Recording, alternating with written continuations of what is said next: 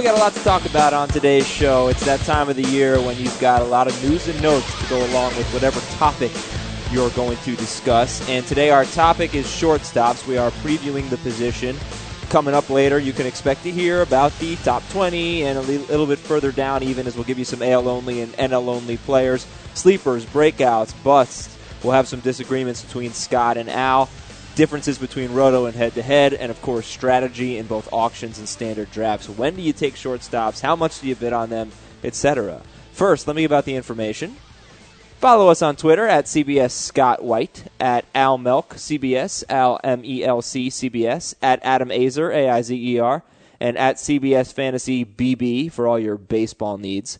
Fantasy Baseball at CBSInteractive.com is our email address. Again, that's fantasybaseball at CBSInteractive.com. And you can follow us on Facebook at facebook.com/CBS Sports Fantasy Baseball. All right, what's up, Al? Wow, well, that was a mouthful. I know, yeah. Every time it's like, oh, let's just get through the intro already. How you doing? I'm doing very good. Scott is not here yet. He will be coming in shortly, and we probably won't even reach our shortstop preview before he gets here. It'll be just a matter of minutes. Now, you saw a baseball movie this weekend, huh? I did. One that's been sitting on my DVD shelf for probably about 3 years, Sugar.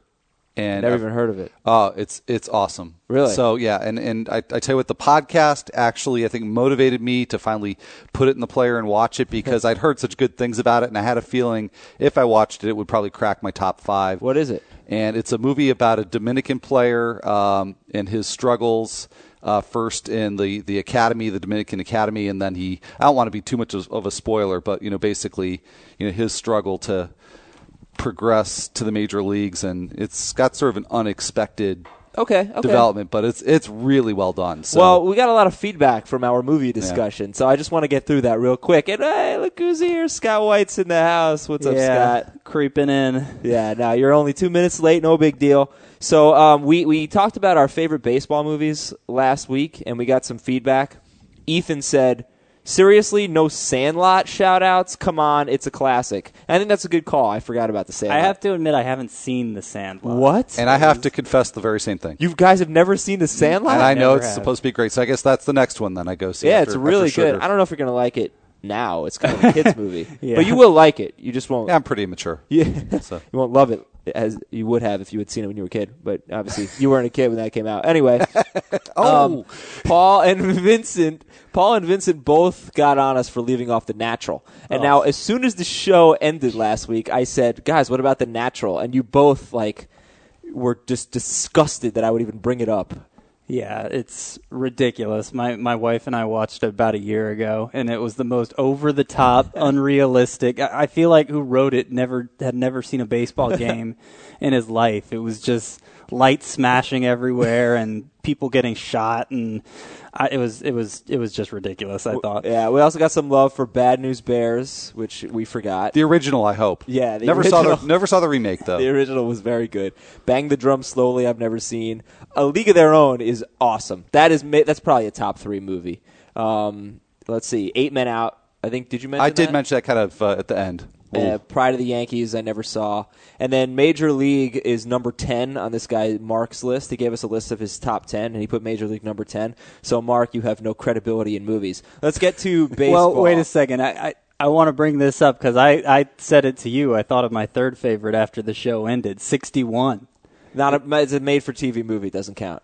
It was an HBO made-for-TV movie, though. I think it should count. I think it's good, and I think you as a Yankees fan should have a little more appreciation for it. I haven't seen it. Well, maybe you should see it. It's maybe pretty good.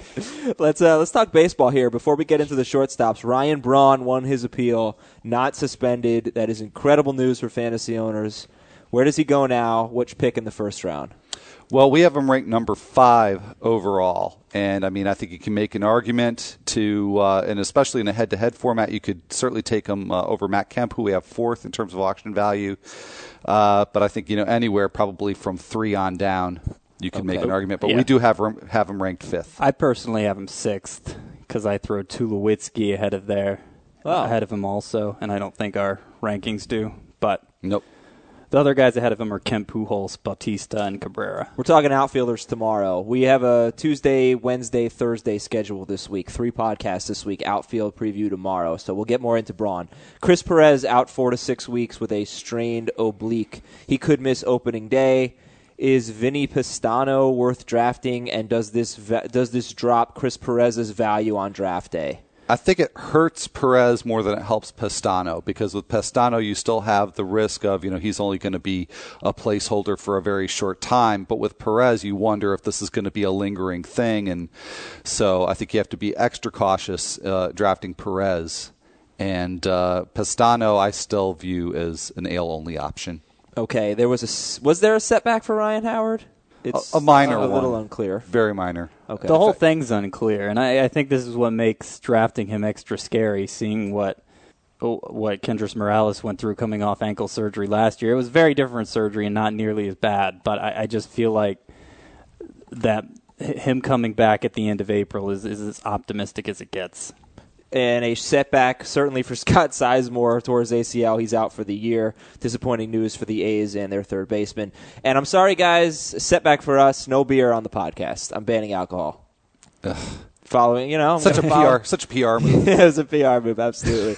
Later on the show, if you remember last week, I promised a cool note on Ruben Tejada. I'm going to give it to you, but we have more important things to talk about.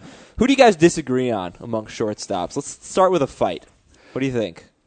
Sure, why not? Yeah. You're going to have to start it because I'm not sure exactly. Nobody I'm not stands sure out here. exactly either. I know Hanley Ramirez, I feel like you are higher on than I am. And that's probably the highest profile play. Well, it doesn't get much more high profile at the position, I guess. But the main point of contention there, I think, is that you're going to have to draft him in the early to mid-second round. And coming off the year Hanley just had, coming off shoulder surgery, coming off this move to third base, which, he seems, even though he says otherwise, he seems reluctant to make. I think there's definite reason to wonder if he's going to get back to being that early second round type of player. And I'm just not sure it's worth it. Yeah, I think maybe our disagreement is a minor one, but I do look at it a little differently. And first of all, I don't think I could see myself taking him early second round anyway. I just don't see that I would take him over first baseman or outfielder at that point. But mid to late second round, I think then the choice is a little bit easier, and I could see taking him at that point. And instead of focusing on the fact that, yes, he's had shoulder surgery, that he had an abysmal year for most of the time that he played last season, that there were signs of him improving mid-year before he got hurt, that there are some reports that the shoulder has healed well. And when you look at the fact that there's a mostly consistent track record there of really good power production at the position, and you look at what your alternatives are late second round, I'd be willing to take a risk on him. And then there's a variable I even forgot to mention there, the injury proneness. This is 2 straight years now he's missed significant time with injury, which kind of puts him in the same class as Jose Reyes, I feel like, as far as that goes. And that I'm not drafting Jose Reyes. Well, I guess there is a point in the second round where I would be willing to go after either, but to put it in specific terms, I'm taking Mark Teixeira first, I'm taking Ian Kinsler first, I'm probably taking Carlos Gonzalez first, and I think there's going to be enough other people who wouldn't be willing to go that route that I'm not going to end up with either Reyes or Hanley. Who do you like better, Reyes or Hanley? I guess Hanley, but it's very close to me. I think Reyes is definitely going to give you more steals. But I feel like the injury risk is a little higher with him. So I think that would have me lean toward Ramirez. Who do you like better, Al? I like Ramirez better. We have them ranked 2 and 3 in that order. Troy Tulowitzki, number 1, Hanley Ramirez 2, Reyes 3. I will read the top 10, and there are auction values based on a $260 budget. Tulowitzki, $32. Hanley Ramirez, $23. Jose Reyes, $22. A little bit of a drop-off after that. Starlin Castro, $15. Is Drupal Cabrera, $14. Jimmy Rollins, $13. 7th is Elvis Andrus, $12. Emilio Bonifacio is 8th at $12. Derek Jeter, $11. Eric Ibar, 10. And then under $10 for Alexi Ramirez. D. Gordon is 12. J.J. Hardy, 13. Johnny Peralta, 14. Yunel Escobar, Alcides Escobar, Ian Desmond, Marco Scudero, now a Colorado Rocky, Zach Cozart with the Reds, and Stephen Drew, number 20. He's an interesting guy. We'll talk more about him a little bit later. Is this a deep position or a shallow position? I mean, we know the answer. It's pretty shallow, but I'll just speak to how shallow it is. Yeah, no, very shallow. It really stands out among all the positions. And, you spoke to the drop-off from Reyes to Castro at number 3 and number 4, and that's precisely the reason why I would be willing to take a chance on Hanley Ramirez late in the second round, because if you miss him and then Reyes, who, is pretty close there in terms of value and production, but he's equally, if not more injury-prone. I would say more injury-prone. And if, once you're past that point, there's just a whole lot of uncertainty, and if there's not uncertainty, then there's just a steady track record of really mediocre production. So once you get past the big three, it's not a deep or really a productive position at all. And because I talk about the injury risk with Hanley and Reyes, that's a big reason, tying this whole podcast together, why I like Tulowitzki up there in the top 5 ahead of Braun. To me, he stands out even beyond those other two because I feel like he's significantly safer. Let me give you an argument against Tulowitzki, which I'm not against Tulowitzki, but just an argument against taking him high, is if you just look at last year's points totals in head-to-head leagues, he was the number 18 hitter. So there are a lot of, obviously it's all about position scarcity. You want to get the best shortstop. But, there are so many guys who produced more than he did that you could take at 3 or 4 overall in your draft. That would be an argument against Tulowitzki. He was 18th, Reyes was 23rd, Asdrubal Cabrera was 29th. There were only 3 shortstops in the top 30. How many games did Tulo play last year? Because he did miss time with something. It was... I can tell you how many at-bats he had, if I could find that. All right. Let's see. Tulowitzki had... 537 at-bats. I think that was Reyes. Of course, Tulowitzki is the one guy who got cut off from this sheet that I printed out. Yeah, I've got 537 at-bats in 143 games, so he missed 19. Oh, he and Reyes both had 537 at-bats.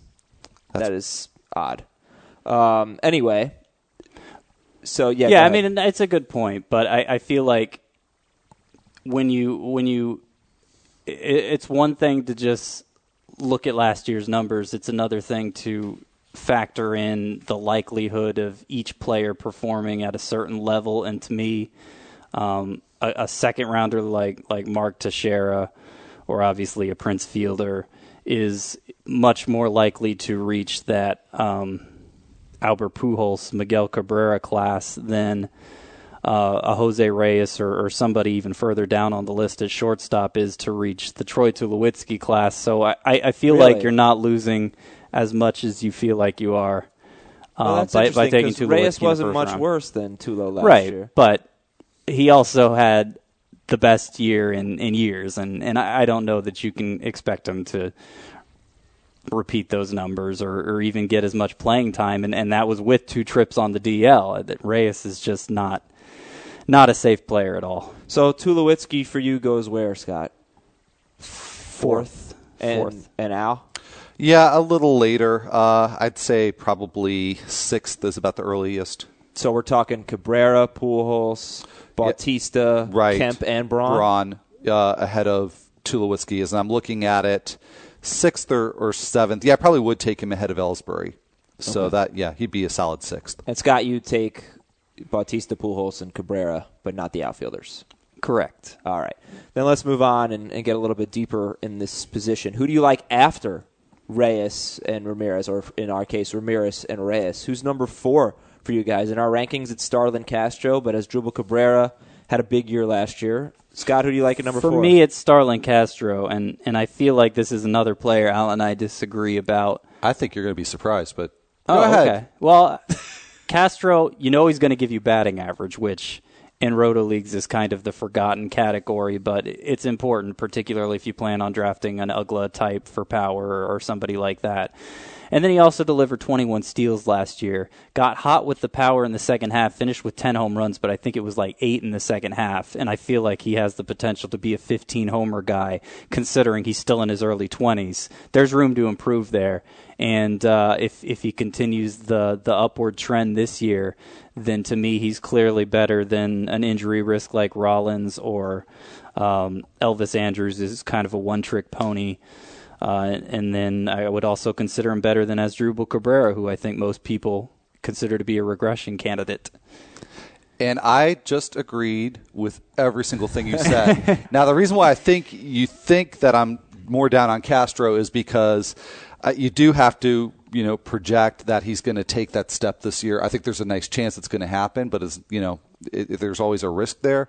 And if it doesn't happen, there's a big chasm between him and Ramirez and Reyes. And even if it does happen, I still think there's a sizable chasm there. So, yeah, I talk him down a little bit because I just don't think he's a part of that big three. Yeah. And you're going to want to wait on him. And meanwhile, there isn't as much separation between him and the Asdrubal Cabreras of the middle ranks.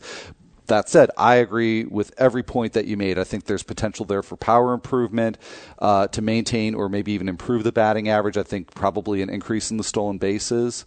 I've got him as a breakout candidate. Well, just to further your point, I think there is definitely the potential for somebody to reach for Castro, anticipating that step forward. But where I like drafting him is if you get the people who draft, you're in a league with people who draft Asdrubal Cabrera ahead or Jimmy Rollins ahead, and Castro ends up falling to like the 7th round. I think that's a great place to get him. Yeah, but that doesn't seem to be very realistic. On average, he's going in the 4th. And looking at the 2 drafts that we always reference, our 12-team roto and 12-team head-to-head, he's going end of the 3rd or beginning of the 4th. So I'll ask you That's this. a reach. It is. Yes. Would you rather have Reyes in the 2nd or Castro about a round and a half later? I would rather punt and draft D. Gordon or Yunel Escobar, depending whether roto or head-to-head. It's scary, but I agree. It's a little high for both of those guys. Let's talk about strategy then. What are you guys seeing? Give me your tiers, all that stuff, Al. All right. Well, I think it's pretty obvious at this point. I see a tier of 3 at the top, and I think there is an argument for Tulo maybe in a Uber tier all by himself. But definitely you got Tulo, Hanley, and Reyes as the top 3, a clear, distant top 3. And then you've got a second tier clustered that looks like this: Castro, Asdrubal Cabrera, Jimmy Rollins, Elvis Andrus, and Scott's favorite, Emilio Bonifacio. And not really far behind is Eric Ibar and Alexi Ramirez. So it's a big second tier with very little to distinguish the top from the bottom. I divide my tiers a little differently. I have Tulo alone at the top, then Ramirez and Reyes second. Then the third tier is the Castro, Asdrubal, Rollins, Andrews, Bonifacio group. I think Bonifacio's in with those guys for sure. And then the fourth tier would have Jeter, Eric Ibar, Alexi Ramirez. I include D. Gordon, J.J. Hardy, Johnny Peralta, and even Yunel Escobar, who I think is undervalued, especially in head-to-head leagues. And then beyond that, you have everyone else like Alcides Escobar, Ian Desmond, guys I'm not that interested in. So, looking at average draft position, we're looking at Tulo in round 1, Hanley and Reyes in round 2, Starlin Castro, Elvis Andrus in round 4, Asdrubal Cabrera in round 7, which seems kind of late because he went in round 4 in this Roto League and probably around there in the head-to-head league. I'll try to look it up. But let's just say round 5 for Asdrubal Cabrera. Jimmy Rollins, round 8. Do you guys want to wait? If you can't get one of those top 3, or I guess for Scott, if you can't get the top 1, or both of you, if you can't get Tulowitzki, are you waiting until D. Gordon in round 11 or 12, something like that? I would prefer not to wait that long, but again, because I don't see too much that separates Castro from, say, Alexi Ramirez, who I put at the bottom of my second tier. I'm probably, as much as I like Castro, I'm certainly not reaching for him, and I'm probably not going to wind up with him in very many drafts because I'd rather, pursue guys at positions where I see that, there's going to be a bigger drop-off at that point than at shortstop. So I'm probably never going to wind up with Castro or Asdrubal Cabrera. And in fact, there was a recent draft. I can't remember which one. I think it might have been our AL-only auction where I almost went for Derek Jeter. But I'm probably going to really get serious about the point where it's Jeter, Ibar, and Alexi. I think this position, as much as any, except maybe catcher, you take a very different approach in roto versus head-to-head. And part of it is just because there's certain players that stand out as better in certain formats. Like D. Gordon, love him in roto leagues because I think he's a cinch for 40 steals. Hate him in head-to-head because he doesn't walk at all, and he just doesn't do anything but steal bases to help in that format. And then apart from that, in roto you have to worry about filling a middle infield spot that you don't have to worry about in head-to-head. So what you see in head-to-head is, with those top 4 tiers I named off, 15 shortstops there that are going to be okay starters, I feel like, for most fantasy teams.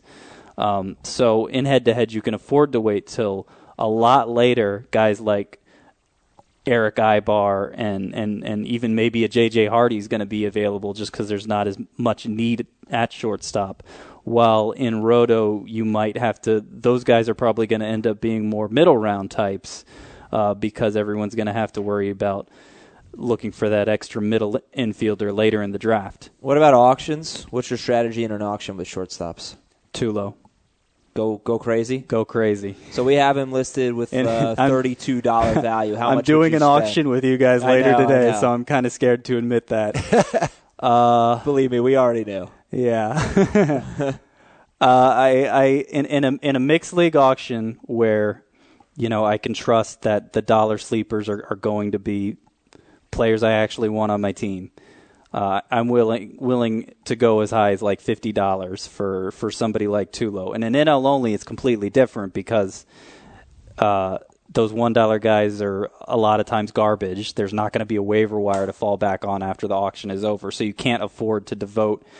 You can't put all your eggs in one basket like that in those shallow in those deeper leagues. But in a standard mixed league, I'll go crazy for Tulo. Al, what do you do? Yeah, I'm going to go crazy for Tulo. We'll see who goes crazier later today. Fine. So the loser of the Tulo bidding war, what are you going to do to fall back? Right. Bonifacio.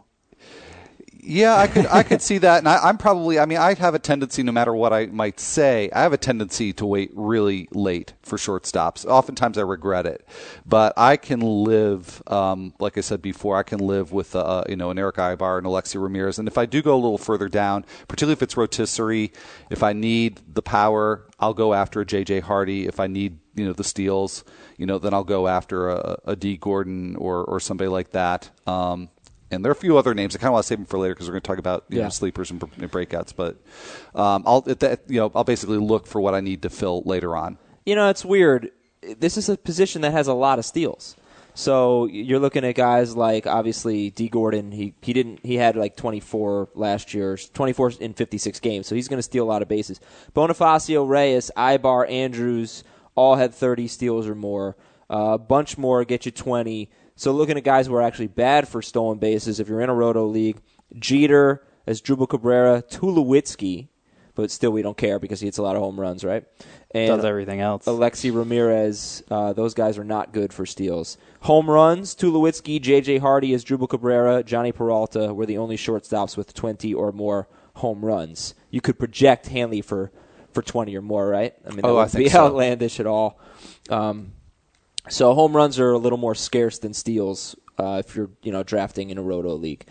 Okay, let's talk about some guys. Let's just go down the list. And we've spoken about Hanley Ramirez, Jose Reyes, Starlin Castro. Asdrubal Cabrera we should spend a little bit more time on because he was actually drafted in the 7th round in the head-to-head draft in our mock draft and the 4th round in roto. And you guys both think he could regress. He was the 3rd best shortstop last year, hit 244 after the All-Star break.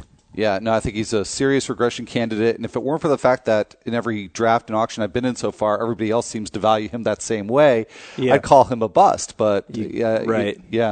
So I think the cat's out of the bag with Asdrubal Cabrera. What I worry about with Asdrubal Cabrera is him becoming another Aaron Hill, where he has this power spike and he thinks that's who he is now. So his batting average tanks, which we saw that start to happen in the second half. Just last year, I feel like we started to see Aaron Hill climb out of that and become more of a contact hitter. I don't think the 25-homer pace is something Asdrubal Cabrera can sustain unless he seriously destroys his batting average. Do you like him better than Jimmy Rollins, just in a vacuum? Yeah, because I don't trust Rollins to play all season, is what it boils down to. He's in his mid-30s now. Cabrera in round 6 or Rollins in round 8?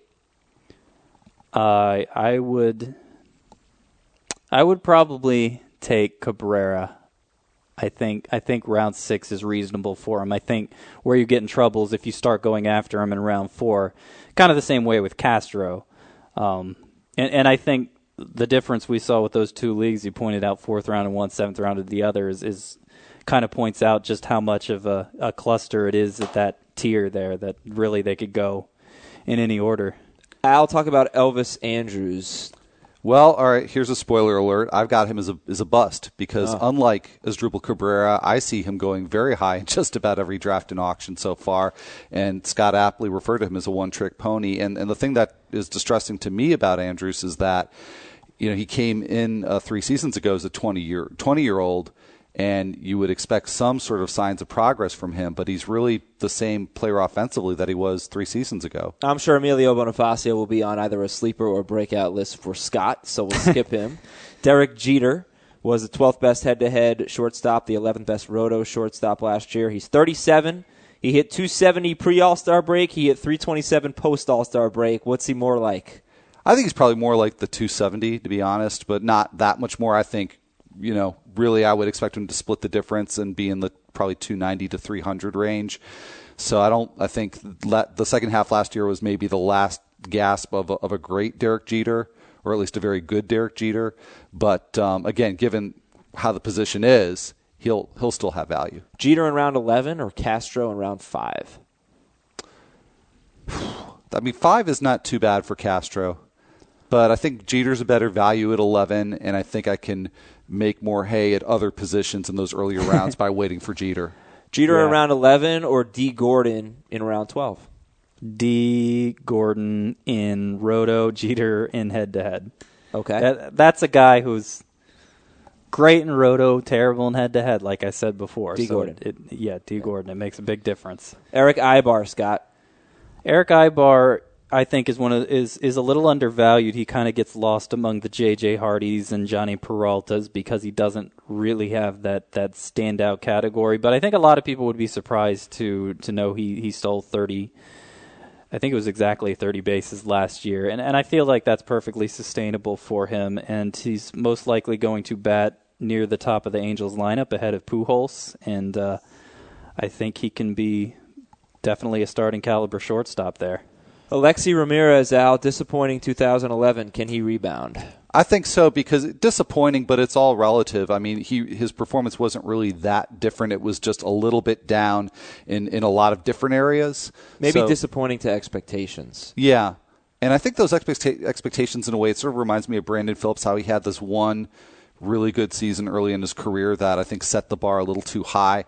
Ramirez came out right away with really good power for a shortstop, but over the course of his career now, the power's been sort of mediocre. So he's a guy who's, a contact hitter, steady, sort of a rich man's Yunel Escobar without the walks.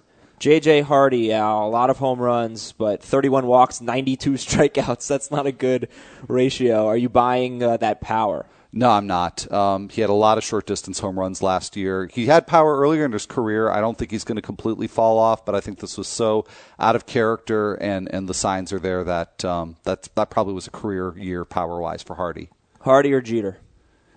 Jeter. Better rounded profile for Jeter. He's going to help you in more ways. And Scott, Stephen Drew, is he worth the risk in, say, the 13th round? Not the 13th round, no. He's worth the risk late in the draft, and I think particularly in head-to-head leagues, you'll see him go undrafted in some of them. But there's still uncertainty whether he's going to be able to start the season. It's looking more likely now. And just the thing about Stephen Drew, other than that 120-homer season he had, he's always been kind of a disappointment. Okay. Well, let's get on to sleepers, breakouts, and busts. Scott, you want to start with your sleepers? Sure, I'll start with a few low-end guys here who I think are going to be undervalued. Marco Scutaro. I know we've talked about him before on this podcast. So you stole his sleeper, huh? Stole a sleeper. That's good. That's good. Yeah, no, I think everybody knows about his great year in Toronto. People see it as an outlier. The very next year, his first year in Boston, he was the 6th-ranked shortstop in head-to-head leagues, and there was nothing really that stood out about his categories. He just hit a bunch of doubles, got on base. He showed after he overtook Jed Lowry at midway through last season that he's still that type of player, and now he's going to Colorado. They want him second in that lineup, just ahead of Cargo and Tulowitzki. So I think Scutaro could be a very sneaky pick in the late rounds, particularly in head-to-head. I also like Zach Cozart, who looked decent when he first came up last year before needing Tommy John surgery. Another Al sleeper. I think he's a sleeper to be a 2020 guy. Probably not this year, but maybe down the road. Jed Lowry, I got to put him in there. I don't trust him to stay healthy, but he's going to play in Houston, and I think when he is healthy, he's above average offensive shortstop.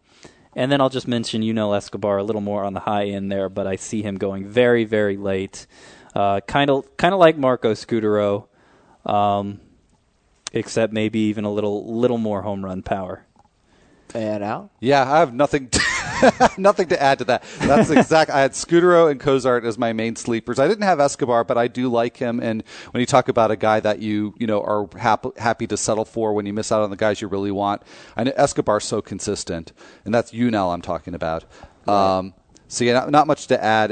Just as far as Cozart goes, I'm really impressed by the home run power, and it spurts in the minor leagues. He showed some good gap power too, so I think he could be a surprise with batting average. I'll let you go first, Al, with your breakout. All right. Well, and I've already mentioned Starlin Castro, and we've pretty much covered that pretty well. So I mean, just to reiterate that, he's already shown some advancements in power and stolen bases, and he's at an age where he can improve on those categories even more.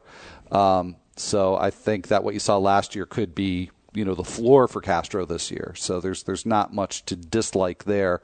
And then I'll go to my other Escobar, Alcides, and this is I call him a breakout sort of begrudgingly because we have to talk about somebody, and there's going to be somebody with breakout potential, and I think Castro's is very strong. Escobar's is probably the next strongest, but that's sort of damning with faint praise because in 2 full seasons, he has not really come close to what he did in the minors or in his first partial season when he was with the Brewers. But Escobar is really disappointed with batting average, and from that, he's been a disappointment with runs and stolen bases. I still think he's young enough to have a shot to make a big improvement in batting average, and that's going to be the rising tide that lifts his other categories, and that's a bad metaphor, and I'll just stop there. Could you see him being your starting shortstop in a standard 12-team league? Alcides Escobar? Yeah. No, not by choice. So he's like a middle infielder in a roto league or something? Yes. Okay. Scott, breakouts? Emilio Bonifacio. Oh, saw that one coming. Yeah, and you'll have to forgive me because I'm going off memory here, but I think these are the right numbers, maybe a little off. Since June 20th, when Jack McKeon took over last year, finally got through to him that he needs to slap his way on base and then run wild when he gets there. He completely took off, 312 with 36 steals during about an 84-game stretch. And that, to me, is just those are Michael Bourne numbers.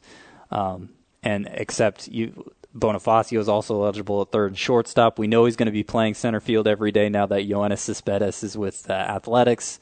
So there's really no reason to distrust him with the middle round pick. I feel like he can be a definite value at that point and potentially perform like a top 5 shortstop. D. Gordon's my only other guy here. In Roto. In Roto. He finally took off. He finally showed he could be hit for a batting average at the end of last season when he came back from a shoulder injury. And like I said, a cinch for 40 steals. he'll need to learn to walk more before I trust him in head-to-head, but in roto, I like him a lot. And just for the record, Bonifacio finished 10th in head-to-head, 7th in roto last year. So he's almost top 5 already. Yeah, he wasn't even starting all year. And finally, busts, Scott. Yeah, I got a couple here. Jimmy Rollins, who, pretty obvious, I think. He's old. Last year, he kind of was the first year in like 5 years that his batting average and percentages took a step forward, and it was just a slight step forward. I think he's more likely to drop off this year. And then Ian Desmond, who I feel like has kind of got the Alexi Ramirez treatment last year, and even to a certain extent this year, in that you see a guy with some measure of power, some measure of speed, and he plays shortstop. Well, okay, maybe this guy will be pretty good. I don't think he's a good enough hitter. He's a free swinger. There's some speed there, but it's not like he's a 40 steal guy or anything. And then you also have to consider Danny Espinosa is probably a better defender than Ian Desmond, Espinosa being the second baseman. The Nationals want him at shortstop eventually. They have Steven Lombardozzi coming up, who they like. Even if he profiles more as a utility player, I think there's the potential he could make a bigger impact for them than Desmond, and they may realize it at some point this season and make that change. So I don't trust Desmond at all. Yeah, and well, one more name to throw into that whole mix, Anthony Rendon. Yeah. Who it looks like with the Zimmerman extension over the weekend, I don't see how he's going to play any position other than second base going forward. Al, who are your busts? My bust, I've already mentioned Elvis Andrus. That has at least as much to do with expectations as it does with sort of a stagnant pattern for him the last 3 seasons. Again, sort of like Alcides Escobar, a young guy who could turn things around, but we've seen even fewer signs, I think, with Andrus than we have with Escobar for growth. So I just think that he's overvalued if you're taking him close to 4th or 5th among shortstops. And the other one, again, J.J. Hardy, I just don't see him being a 30-homer guy again. I see him being closer to a 20-homer guy and not really going to help you in any other category. The only shortstop in the top 20 that we have not talked about is Johnny Peralta. Go. He's kind of I kind of lump him in with Hardy because you look at his numbers last year, they were the best of his career, obviously much more geared toward power than speed. And I think the power's legit. I just don't know. He was about a 290 hitter last year, and that's a real outlier for him. I think if he gets back down in the 260, 270 range, he's going to be at the lower end of those top 12 shortstops or maybe even just outside it. And he is 14th in our rankings behind Hardy, ahead of Yunel Escobar and Alcides Escobar. Last question before the emails. I should have asked this earlier. If there's one guy, Bonifacio, I think, that you, other than Tulowitzki, that you kind of have your eye on, that you really want to end up with, who is it? I'll let you go first, Al. See, that's a tough one because I want to say Castro, but I know that given my strategies for other positions, I'm probably never going to get him. So I think probably realistically the guy I would most be happy for settling for would be Eric Ibar. Okay. Because of the bottom guys. Jeter could fall off the face of the earth. Ramirez is who he is. Ibar's the one guy in that region who I think could outperform his draft position. I think we've stressed these guys so much. It's Tulo for me. It's Bonifacio for me, or it's D. Gordon for me, if it's a roto league. Sure. All right, no, that makes sense. I've got it now. Yeah. Time for emails. Fantasy. Now you're going to completely ruin my auction. I would love to end up with Bonifacio, for sure. And this is a roto league, so I will Darn keep it. D. Gordon. I was going to nominate him early. Now I'm not going to. Fantasy Baseball at cbsinteractive.com. Put podcast in the subject line. Everybody's doing a pretty good job with that, but, could always get better. Let's start out with Paul. Are we going to hype the podcast league? Well, do you want me to? I definitely want you to. I think he was just talking this together. Oh, wait. Didn't you tell me that? Didn't we say we were going to do that this week? Yes, I did. And I forgot. You dropped the ball. That's okay. I was 2 minutes late, so we're even. If you want to be in our podcast league, it's the 3 of us against 9 of you. 12-team head-to-head points league. Please send us an email. Put podcast league in the subject line. Do not include a question for the podcast in there. Just put Podcast League in the subject line, then you can put whatever you want. And you will be entered at random into our draw, and we will do it, I don't know, what do you think, in the next couple weeks? Maybe next week we'll figure out who's in, and then we'll do a draft? We're pretty much into March here, so there's probably a couple weeks before the draft, yeah. Okay. Fantasy Baseball at cbsinteractive.com, Podcast League in the subject line, and then don't submit more than once. It's not going to help. Anyway, we look forward to it. We have a lot of fun with the Podcast League. We really do. Last year we had some great participants. In fact, they all kind of became friends, and now they're starting up another league just amongst them. So it's a lot of fun, and please submit because we'd love to beat you.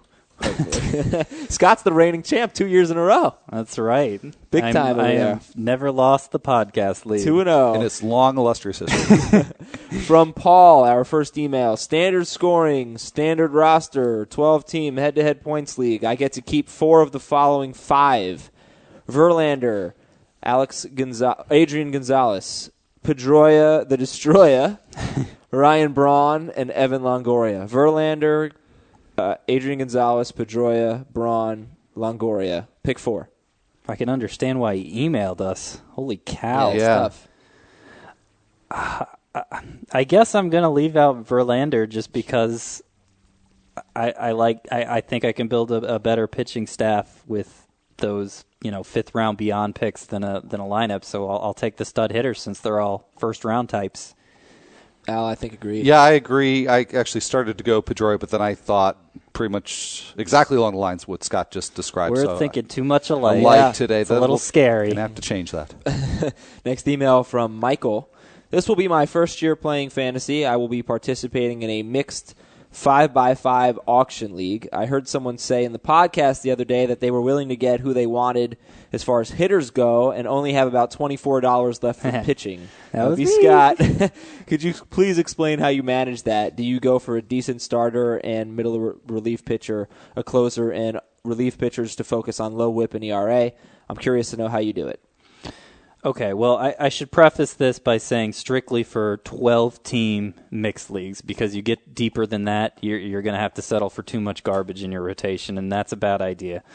I should also say that in my 12-team mixed auction leagues, these elite guys, first-round types, all go for $45 or more, so that means there's not much money left on the table for the middle and late-round sleepers. If those high-end guys are going for more the $30 to $35 range, there will be more money left for those guys, and you'll have to spend more on pitching. So with all those addendums out of the way, what I do is I usually target a lower end of a top 25, top 30 guy to be my ace, somebody I have a lot of confidence in, like a Michael Pineda or a give me another name from that group. Maybe an Adam Wainwright, maybe Madison Bumgarner, who you like a lot. Daniel Hudson too high for that, you think? Or was that no, that's about right, too. And I can usually get him for about $10. And then, with all the money running out, there's usually values beyond that point. It's possible one of those guys could fall into the $6 or $8 range. I might get one of those. And then, closers, I'm not picky who I get. I just want 3 of them. So all mine I usually get for $1 or $2, and then the rest of my staff I go for, Derek Holland types, Scott Baker types, with $1 or $2 bids, and some of them are going to work out, some of them aren't, but the ones that don't work out, there'll be guys on the waiver wire who emerge early in the season that I can pick up, and it just always seems to work out okay. I mean, I don't win every pitching category or anything, but I'm usually among the top 5 or 6 in those categories, and with the hitting I have, that's enough to put me among the top 2 or 3 teams. So let's go on to Joe Tremblay, who says, thanks for all the tips and advice. I won my league as a rookie last year because of your picks. I was wondering what you think of doing a segment on all of the ballparks and whether hitters or pitchers have an advantage and which big-name players are affected.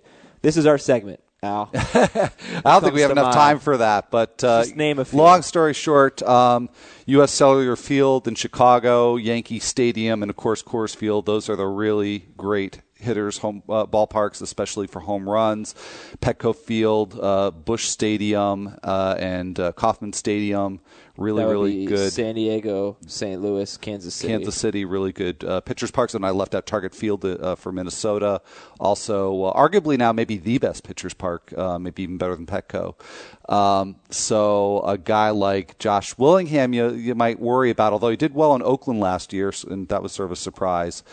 Let's see, going to the great hitters' parks. I'm trying to think. Great American Ballpark in Cincinnati. Yeah, that's kind of a second-tier power ballpark. But you got Fenway. Fenway, mediocre home run park, great doubles ballpark.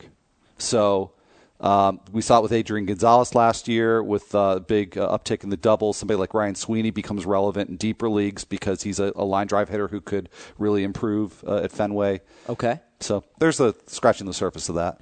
Mike from L.A., I had my draft last week and drafted Braun in the 6th round. Round of applause for me. Now I'm looking to trade him. I already have a stacked outfield with Kemp, Justin Upton, and Carl Crawford. My shortstop is J.J. Hardy. Do you think a straight-up Tulowitzki for Braun deal would be smart and fair? Well, if I'm saying I'll draft Tulo over Braun, I guess I'd have to say that's smart and fair. I don't necessarily know that you're safe with Crawford as your third outfielder. I think he's likely to miss time at the beginning of the year with the wrist injury, and I think that's just another hurdle he's gonna like that hurdle. Yeah. An obstacle another hurdle he's going to have to overcome as he tries to have a bounce back season. But I think if you can get too low for Braun, that is a deal I would do. Last email from Will. Hello, Holy Trinity. I have the first pick in a 14-team mixed roto league. 7x7 league. 2 added batting categories are strikeouts and errors. My dilemma is this. I want Miguel Cabrera because of the eventual third base eligibility. However, he is not the most agile of fielders. Should his potential of bad fielding errors be enough for me to go to Pujols instead? No. Al? I think, well, let me explain. Okay.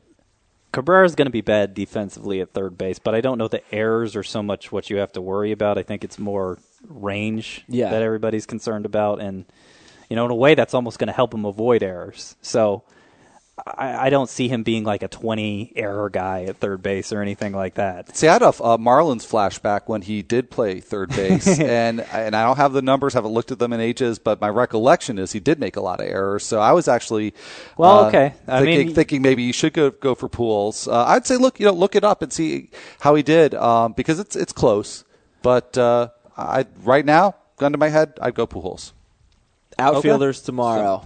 I got to tell you something. First of all, I hate auctions, and we have one coming up in like 3 hours. You hate them? I hate them. They're stressful. They are stressful. I suck at them. Particularly if you're relatively new. Yeah, I'm terrible at auctions. I tend to enjoy them as they're happening, but I don't enjoy thinking about how bad my team is going to be. But as I get into it, I have fun. And then afterwards, I'm like, wow, that was awful. Also, Outfielder podcast is like extremely overwhelming. There are a lot of names. I don't know how we're going to do it in 40 minutes, but we're going to try. So fantasy baseball is going to beat me up a little bit in the next 24 hours. We'll have a budget meeting right here. When do you want to do the auction strategies podcast that we've been waiting? I think we're going to have to do it after the position previews. Okay. I don't know that we can interrupt the position previews. We'll have the data today, and we'll be able to go forward with it. Just an early tip for you, Adam Azer, to hopefully relieve some of your stress.